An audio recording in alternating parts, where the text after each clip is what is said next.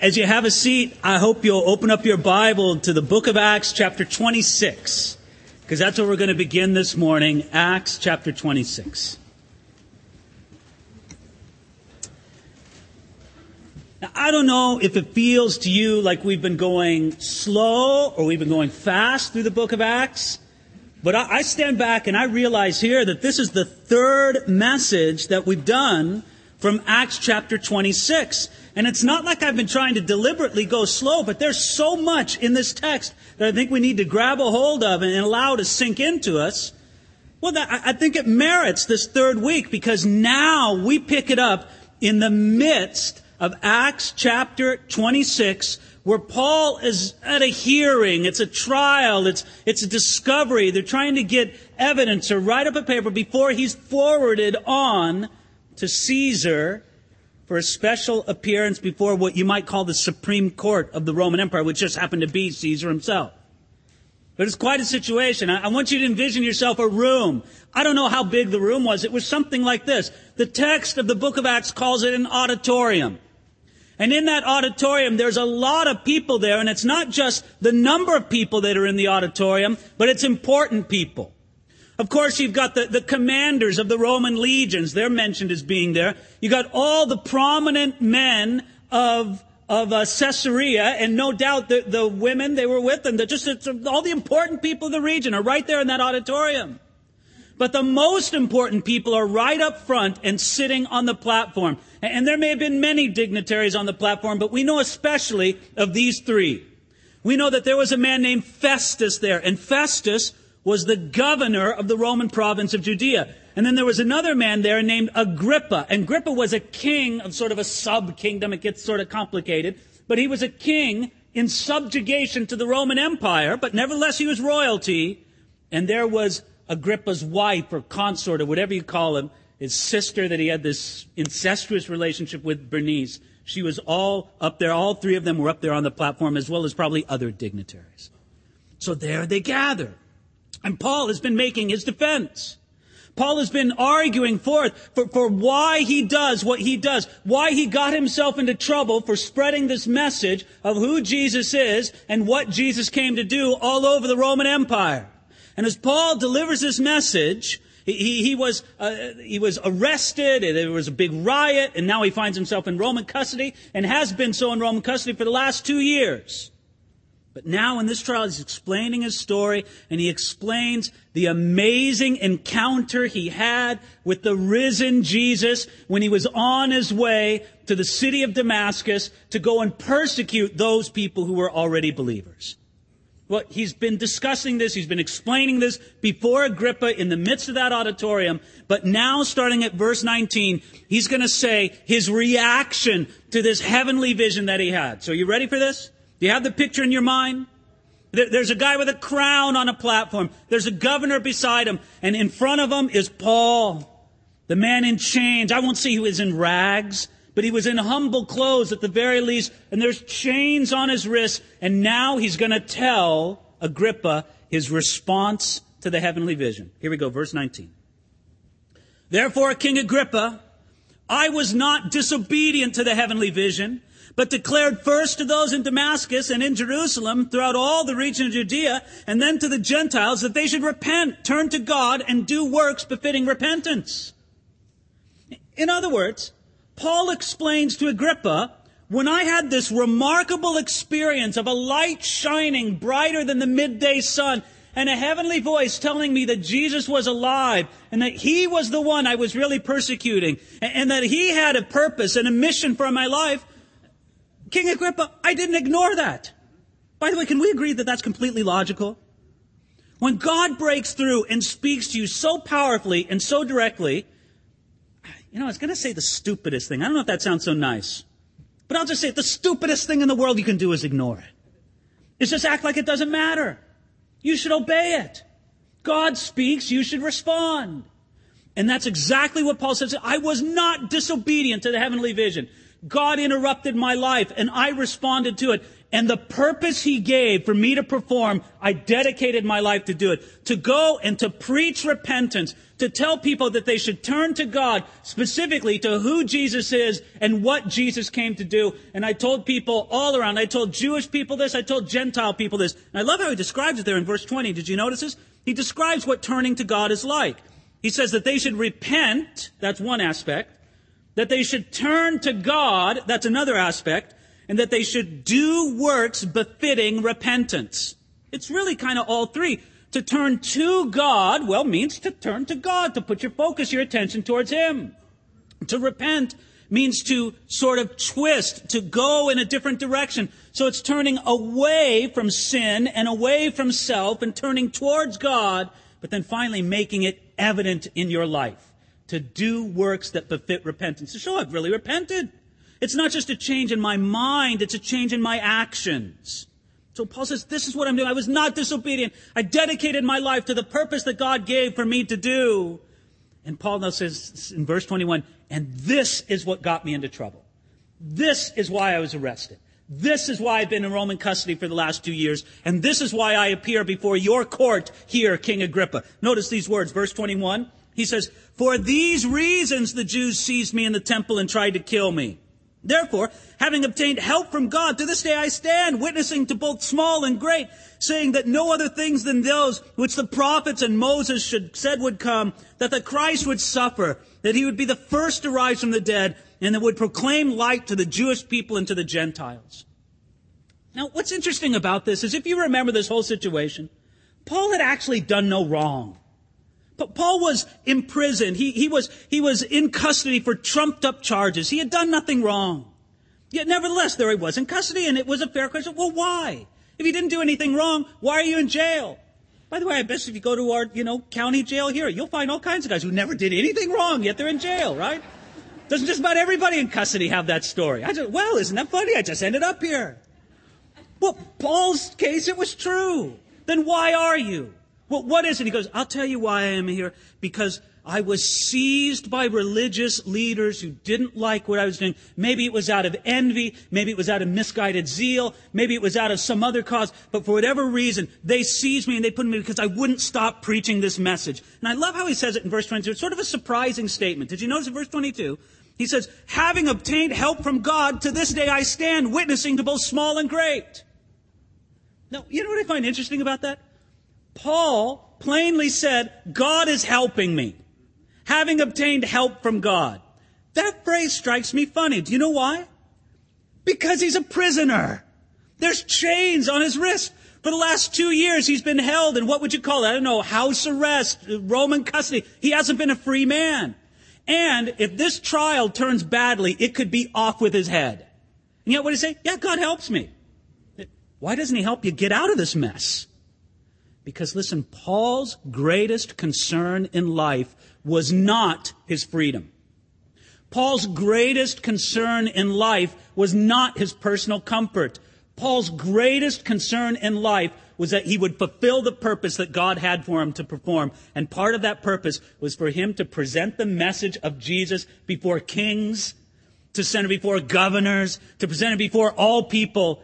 And if those chains gave him the opportunity, then it was a help from God to him, for him to be in those chains. I just find this remarkable. And I find it to be honestly somewhat of a rebuke to me.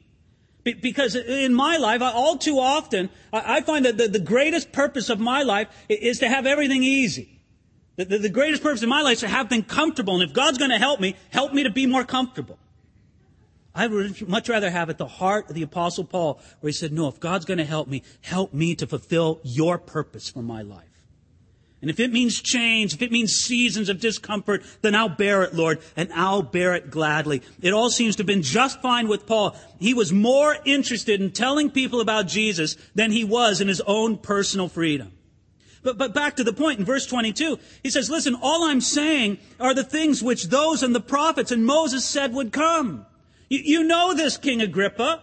You know what the Old Testament scriptures say. You know that this is just in fulfillment of what was promised before. Verse 23, that the Christ would suffer and that he would be the first to rise from the dead and that he would proclaim the light to the Jewish people and to the Gentiles. Now, I believe as this scene plays out in my mind. I hope the movie's running in your head as well. You can just envision Paul there, can't you? There he is, Paul the prisoner, dressed in his humble clothes. Paul the prisoner with chains on his wrists. Paul speaking to a king. And he's saying very directly, you know these things. You know that Jesus suffered. You know that Jesus was the Messiah. You know that he rose from the dead. You know that he's given me this commission, this purpose to go and to preach the word about. This is what I'm doing. So, verse 24. Paul really boring in on the point. He's really getting into to Agrippa, bringing it to, you know these things, Agrippa. Now what will you do in light of them? And I just see the tension in the room rising and rising and rising until it just gets uncomfortable in a room, doesn't it? It gets uncomfortable sometimes when somebody's presenting the truth of God. So much so that Festus, the governor there, felt like he had to break it. Verse 24. He says, now as he thus made his defense, Festus said with a loud voice, Paul, you're beside yourself. Much learning is driving you mad.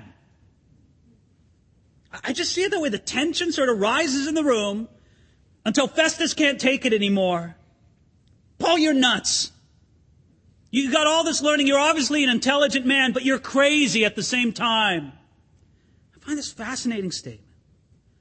Paul was obviously an intelligent man. He was a man of much learning. Yet with all of that, Festus thought he was a crazy man, so much so that he was willing to interrupt the message that he gave and say, Paul, you're crazy. I'm going to stop these proceedings now.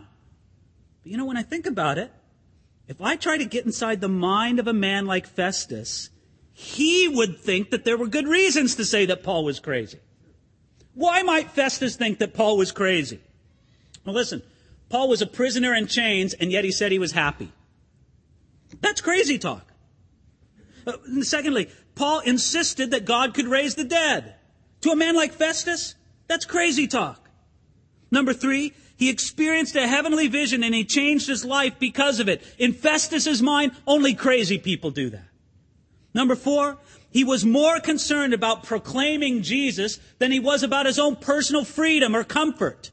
That seemed crazy to Festus. Finally, he believed in a message of hope and redemption for all humanity, not only for the Jews or only for the Gentiles. And to Festus, that sounded just plain crazy. But you know what? It was all the truth of God.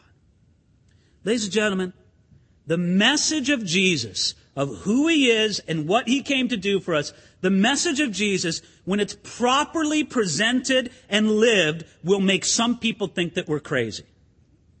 Look, I'm not trying to deny that there aren't some Christians out there who genuinely are crazy. And if you're here with us this morning, welcome. I don't know if I should say I hope you feel at home or not, but just welcome. Yes, I know, there generally are some Christians out, and they're just like, well, they're just, I don't know. Nevertheless, I do know that from an outsider's perspective, living a life full on as a follower of Jesus Christ will seem to others to be madness. How can you do that? How can you think these things? That's exactly what Festus saw. He looked at Paul and he said, you're educated, I can tell it, but you must have learned too much. It's making you mad. You're a crazy man. And what did Paul say in reply? I love this right there at verse 25. But he said, I am not mad, most noble Festus, but speak the words of truth and reason. Now that's what he said to Festus. Now he turns his attention towards Agrippa. Remember, it's both of them up on the platform, right? Now he turns his attention to Agrippa and he says, for the king, before whom I also speak freely, knows these things, for I am convinced that none of these things escape his attention, since this thing was not done in a corner. I want you to consider 2 things. First, I want you to consider what Paul said to Festus. Paul said to Festus plainly, I'm not mad, but I speak the words of truth and reason. Paul knew that not only his message was true, it was reasonable. Now, I'll fully allow that sometimes God works above our reason. Sometimes you may say that God works beyond our reason. But make no mistake about it, Christianity is at its core a reasonable faith. We do not ask people when they put their trust in Jesus to make some blind leap of faith into a great unknown darkness and just hope that God will catch you. No, we tell you to make a very intelligent, reasoned step of faith based on evidence, based on truth. Oh, it's a step of faith, but it's not a blind leap into the darkness. It's a well-instructed, well-guided step of faith based on things that we can truly evaluate, based on things that are true. Ladies and gentlemen, it's true that Jesus of Nazareth really walked this earth and taught what he taught and did what he did. It's true that he really did die on a cross as a substitute, as a penalty for our sins, not his own. It's true that he really rose from the dead, and his resurrection is proof that God the Father received his sacrifice, and therefore we can find forgiveness of our sins because of who Jesus is and what he did for us. Can I just simply tell you, it's true. And it's not my truth. Well, it is my truth in the sense that I believe it. But it's not my truth in the sense that many people mean, well, I have my truth and you have your truth and they have their truth and everybody has their own truth. No, if I could use a phrase, this is true truth. It's real truth. It's the kind of truth that's true whether or not you agree with it. It's actually true. It really happened. And can I just give you a very simple encouragement today? That even as Paul stood before these esteemed men, this king and this governor, and the king's wife, and even as he spoke to them and challenged them, we're going to see this in just a few moments, he challenged them to put their trust in who Jesus is and what he did for them. I want to challenge you today. You should do it as well. Why? Because it's true. And you as a rational human being, you have a responsibility to live your life and to focus your life on the things that are true. If this whole Jesus story, if I could use that phrase, I feel a little uncomfortable, it feels like it trivializes it, but I think you know what I mean. If this whole Jesus story is true, then I think that you are honor bound to live your life for Jesus Christ. If it's not true, well then I would want to know that. I only want to follow this thing because it's true. But if it is true, you should do it just because it's true. One of the great problems in our world today is people think that everything has to be done on the basis of feelings. Well, should I give my life to Jesus or not? Well, do I feel like it? Do I not feel like it? Well, if I feel like it, then I'll do it. If I don't feel like it, you know, can I just say, I hope you feel like it, but if you don't, even if you don't feel like it, it's still true. Your feelings or lack thereof don't make it any less true. So do what's right. Do what's true. That's what Paul was telling him when he said there in verse 29, but I speak the words of truth and reason. But after speaking to Festus, then he looked at Agrippa with laser-like eyes, and he focused in on him. And he said, Agrippa, for the king, you know these things. None of these things escape his attention. You know the story of Jesus, Agrippa. Oh, Festus, he just got off the boat from Rome. He doesn't know much about what's been going on here. It may very well be that Festus didn't even know the name of Jesus of Nazareth until a few weeks before. Oh, but Agrippa, you know. Agrippa, you know the Old Testament scriptures. Agrippa, you know the words of the prophet. Agrippa, you've heard of John the Baptist. Your own relatives killed him. Agrippa, you know these things. You I'm speaking to. And he appealed to truth and reason as he did it, saying that these things were not done in a corner. Then, if the tension couldn't get any greater in the room, do you see what he says in verse 29? Oh, I wish I could have been there. You know, you have these time machine moments, you know, things that you wish you could see. I wish I could see this. Verse 27, Paul's continuing to speak to Agrippa, looking at him square in the eye.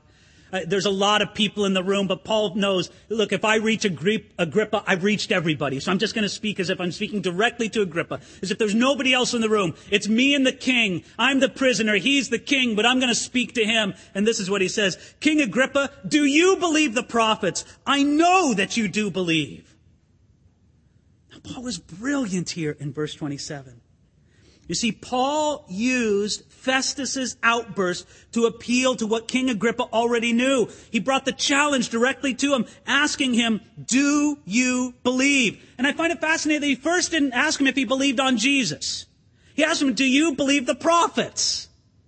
Because if Agrippa truly believed the prophets, it would lead him to believing in Jesus. It says, I don't even have to ask you if you believe in Jesus. I know that if you believe the prophets, you can connect the dots and you know that you'll have to put your trust in Jesus. Do you believe? I find it fascinating that here Paul brought Agrippa to a place of decision. Agrippa, I'm asking you flat out, man to man, I know that I'm a prisoner and you're a king, but I don't fear to ask you this question. Do you believe? And ladies and gentlemen, I know that some people don't like this in church meetings, but it's a legitimate thing to do. It's a legitimate thing for the preacher. I'm not saying that it has to happen every week, but at least it should happen sometimes, that the preacher looks at his audience and he calls them to make a decision. Are you going to decide for Jesus or against him? I'm calling you to faith in Jesus Christ right here today, right here, right now, just as Paul did for Agrippa. Now, there's some people who don't like that. There are some people who don't like it because it makes people feel uncomfortable. You know, I'll admit, I sympathize with that. I would much rather have you feel comfortable than uncomfortable. The whole purpose isn't, well, let's torture you for a little bit and make you feel all awkward and uncomfortable. That's not the idea. That's not the purpose. It may be a byproduct, but that's not the goal. But ladies and gentlemen, if this is true, if Jesus really is who he said he was, if he did really what the Bible says he did, if it means what the Bible really says it means, then it means everything. And it's entirely fair and appropriate to make the question pointed, to look at you square in the face and say, do you believe this? I challenge you to make a decision to believe. Now, I know many, many people, they would say, listen, I don't want to be boxed into a corner. I don't want to be painted in this place where I got to make a decision one way or another. This is what I'll do. I just won't decide. You know, from my very youngest years as a follower of Jesus, I came to Christ as a young teenager. And the man who first brought this message to me was a man who's still serving God. I prayed that in my years I could serve God 1/10 as effectively as he has over the years. A man named Greg Laurie. And I'll never forget something I heard him say. It was when I was younger and he was younger. He said this. He said, to be undecided is to be decided. And it's true. You can say, well, I won't make a decision for Jesus. I won't say for him or against him. Ladies and gentlemen, to be undecided is to be decided. And that's exactly why Paul was pressing the point home. Look at it again. It's right there in verse 27. He says, King Agrippa, do you believe the prophets? I know that you do believe. And look at Agrippa's response here in verse 28. Then Agrippa said to Paul, you almost persuade me to become a Christian. Wow. Almost. You see, when Paul called Agrippa to faith and the prophets in Jesus, Agrippa refused to believe and to say that he believed. Paul almost persuaded him. The literal idea behind that word almost means in a little. And it's interesting because it could mean two things. It could mean in a little bit of time you'll persuade me to be a Christian. In other words, Paul, if I let you keep talking, you're going to win me over. Or it could mean I'm this close, but I'm coming no closer. But the bottom line is this. No matter how you understand that word, it's true. Almost isn't there. Almost isn't enough. And Agrippa's reply is especially sorry. Of course, almost being a Christian means that you almost have your sins forgiven. It means that you almost have eternal life. It means that you almost will be delivered in the judgment to come. And in all of this sense, almost isn't enough. Now, I know there's people who admire Agrippa and go, wow, look, he was almost there. Well, friends, don't come almost there. Don't almost pull the cord on the parachute. You know, don't almost grab onto the branch before you go over to the waterfall. Hey, almost grabbed it. Good for him. It's not good enough. No, you almost persuade me to become a Christian. Previously, and we looked at this last week, Paul described what becoming a Christian was like. He described it in these terms: to turn from darkness to light, from turning from the power of Satan to the power of God, to receive the forgiveness of sins, to find a place among God's people, to become one of those who's set apart by faith in Jesus Christ. If you apply almost to all of those, well then, why am I almost turning from darkness to light? Because I don't want it. I don't want to turn from darkness to light. I don't want to turn from the power of Satan to the power of God. I don't want to receive forgiveness of my sins. And that almost persuading isn't quite enough. You might ask yourself a question, why? Agrippa, why didn't you just do it? Why, Agrippa? And I think this is a very important question. Because haven't you asked this question to yourself before? I've asked this question. If Christianity is so true, if Christianity is so right, why doesn't everybody believe it? Why do so many people reject it if it's so true, if it's so right? Well, I'll tell you, I can tell you why Agrippa rejected it. And I know I'm psychoanalyzing a little bit. I know I'm playing out the text a little bit. But I'm the preacher. It's my right. I can do this. Okay, think of the scene. You have Agrippa, you have Festus, you have Agrippa's wife Bernice, and you have Paul right in front of him. Agrippa, why are you almost persuaded? Well, look on his left.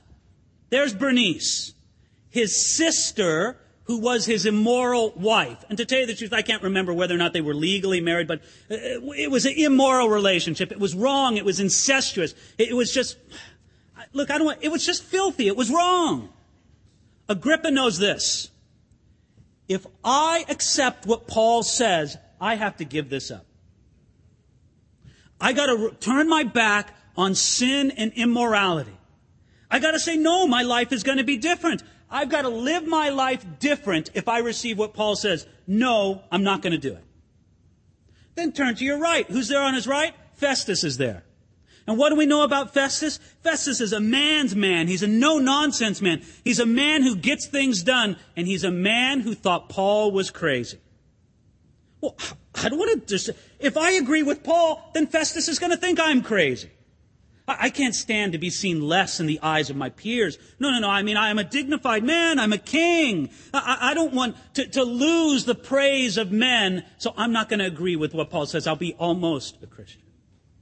So there on the left, you got Bernice. On the right, you got Festus. And who's right in front of Agrippa? It's Paul himself. And what's around Paul's wrists? It's those shackles. It's those chains. And Agrippa knows this. If I agree with Paul, I associate myself with him. And isn't it shameful for me to associate myself with a prisoner? After all, I'm a king. I can't associate myself with a man in chains. It's also embarrassing. I'm an important person. And because of the people on his left, on his right in front of him, he says, no, I'm going to be almost, but not fully persuaded. Ladies and gentlemen, there's no other words to describe that other than just to say it's a tragedy. Because at the end of the day, Agrippa stands before God alone with his accountability to have to answer for his sins.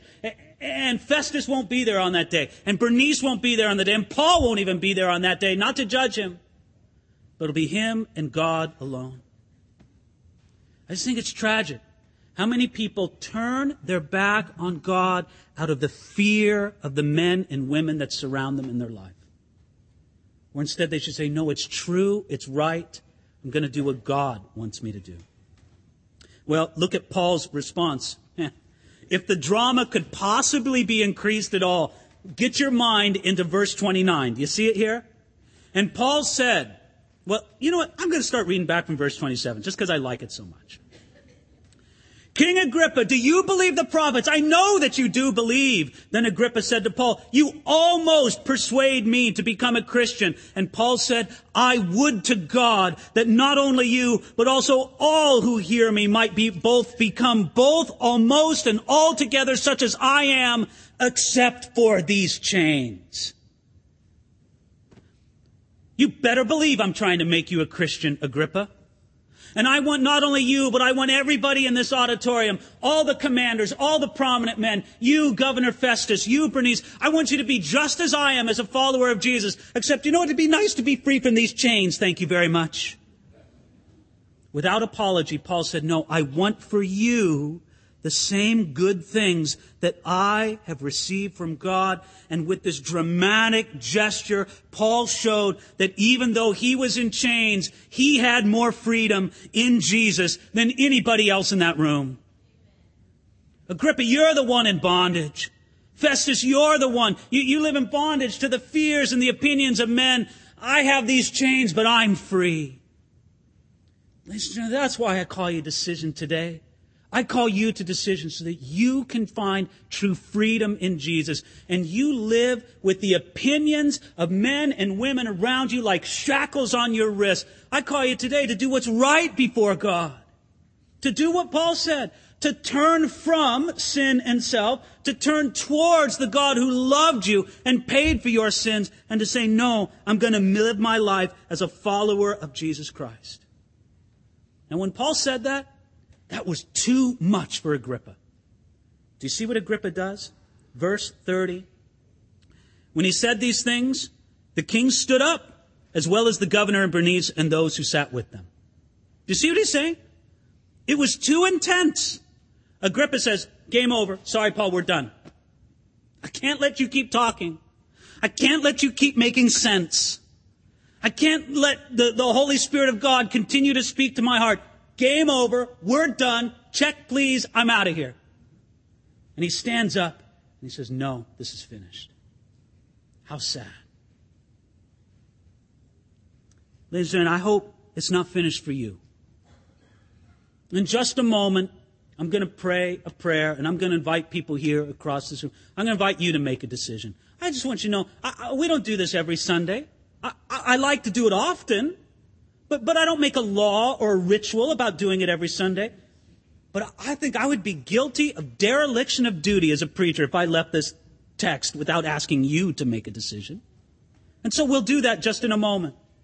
But look at what they said after Paul was like, did they despise Paul? Did they think him low? No, they honored him. Look at here, starting at verse 31. And when they had gone aside, they talked among themselves, saying, this man is doing nothing deserving of death or chains. Then Agrippa said to Festus, this man might have been set free had he not appealed to Caesar. You see, this is what you're afraid of. You're afraid that if you decide to live your life for Jesus Christ, other people will despise you. And there may be people who will. But more likely, they're going to respect you. They respected Paul even though they rejected his message. Well, don't reject the message. Here Jesus speaks out to you and says, here I am. I'm ready to forgive your sins. I'm ready to give you new life. I'm ready, but you have to come to me and you have to put your trust in me. Do you believe? I know that you do believe, Paul said to Agrippa. And I pray that many people here believe this morning. I'm going to pray a prayer, and when I pray, I'm going to pause in the midst of my prayer, and I'm going to give people all across this room an invitation, an opportunity to pray their own prayer of surrender and life dedication to God, to ask Jesus to fill your life and to put your trust in Him. I pray that many people here this morning will do it. So let's pray together.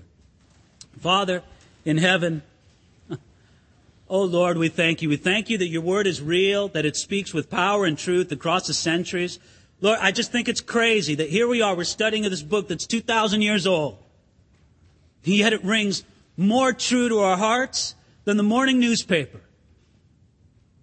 Because these aren't just the words of men, they're the words of the living God. So, Father, I pray that you would speak all across this room to people who before, Lord, maybe there's many people here that they've almost been persuaded. They've almost given their life to Jesus Christ. Lord, I pray that today wouldn't be an almost day, but it would be a yes day, a full acceptance day. So do it, Lord, in their lives. So Jesus, I pray that you'd pour out your Spirit upon many people right here, right now. And while eyes are closed and heads are reverently bowed in prayer, I simply want to invite you, if you want to put your trust in Jesus, I'm going to pray a prayer, and you just pray it after me. I'll say the words, and you can just repeat them. But can I say, you need to say these words, not just think them. Even if you say them in a low whisper, say them, and God will hear you. if you want to put your trust in Jesus, if you want to go beyond almost, pray this prayer with me now. Jesus in heaven, I come to you, and I ask that you forgive my sins. I believe what you did on the cross pays for my sins. And I believe that I can have the new life you had when you rose from the dead. I want it. I need it. So I want to turn from my own life. I want to live the life you have for me. I want you to fill my life. And I want to live each day for you. Lord, I don't even know what that means. But I pray that you'll show me. And I pray that you'll forgive me. I give my life to you. I put my trust in who Jesus is and what he did for me. In Jesus' name, amen.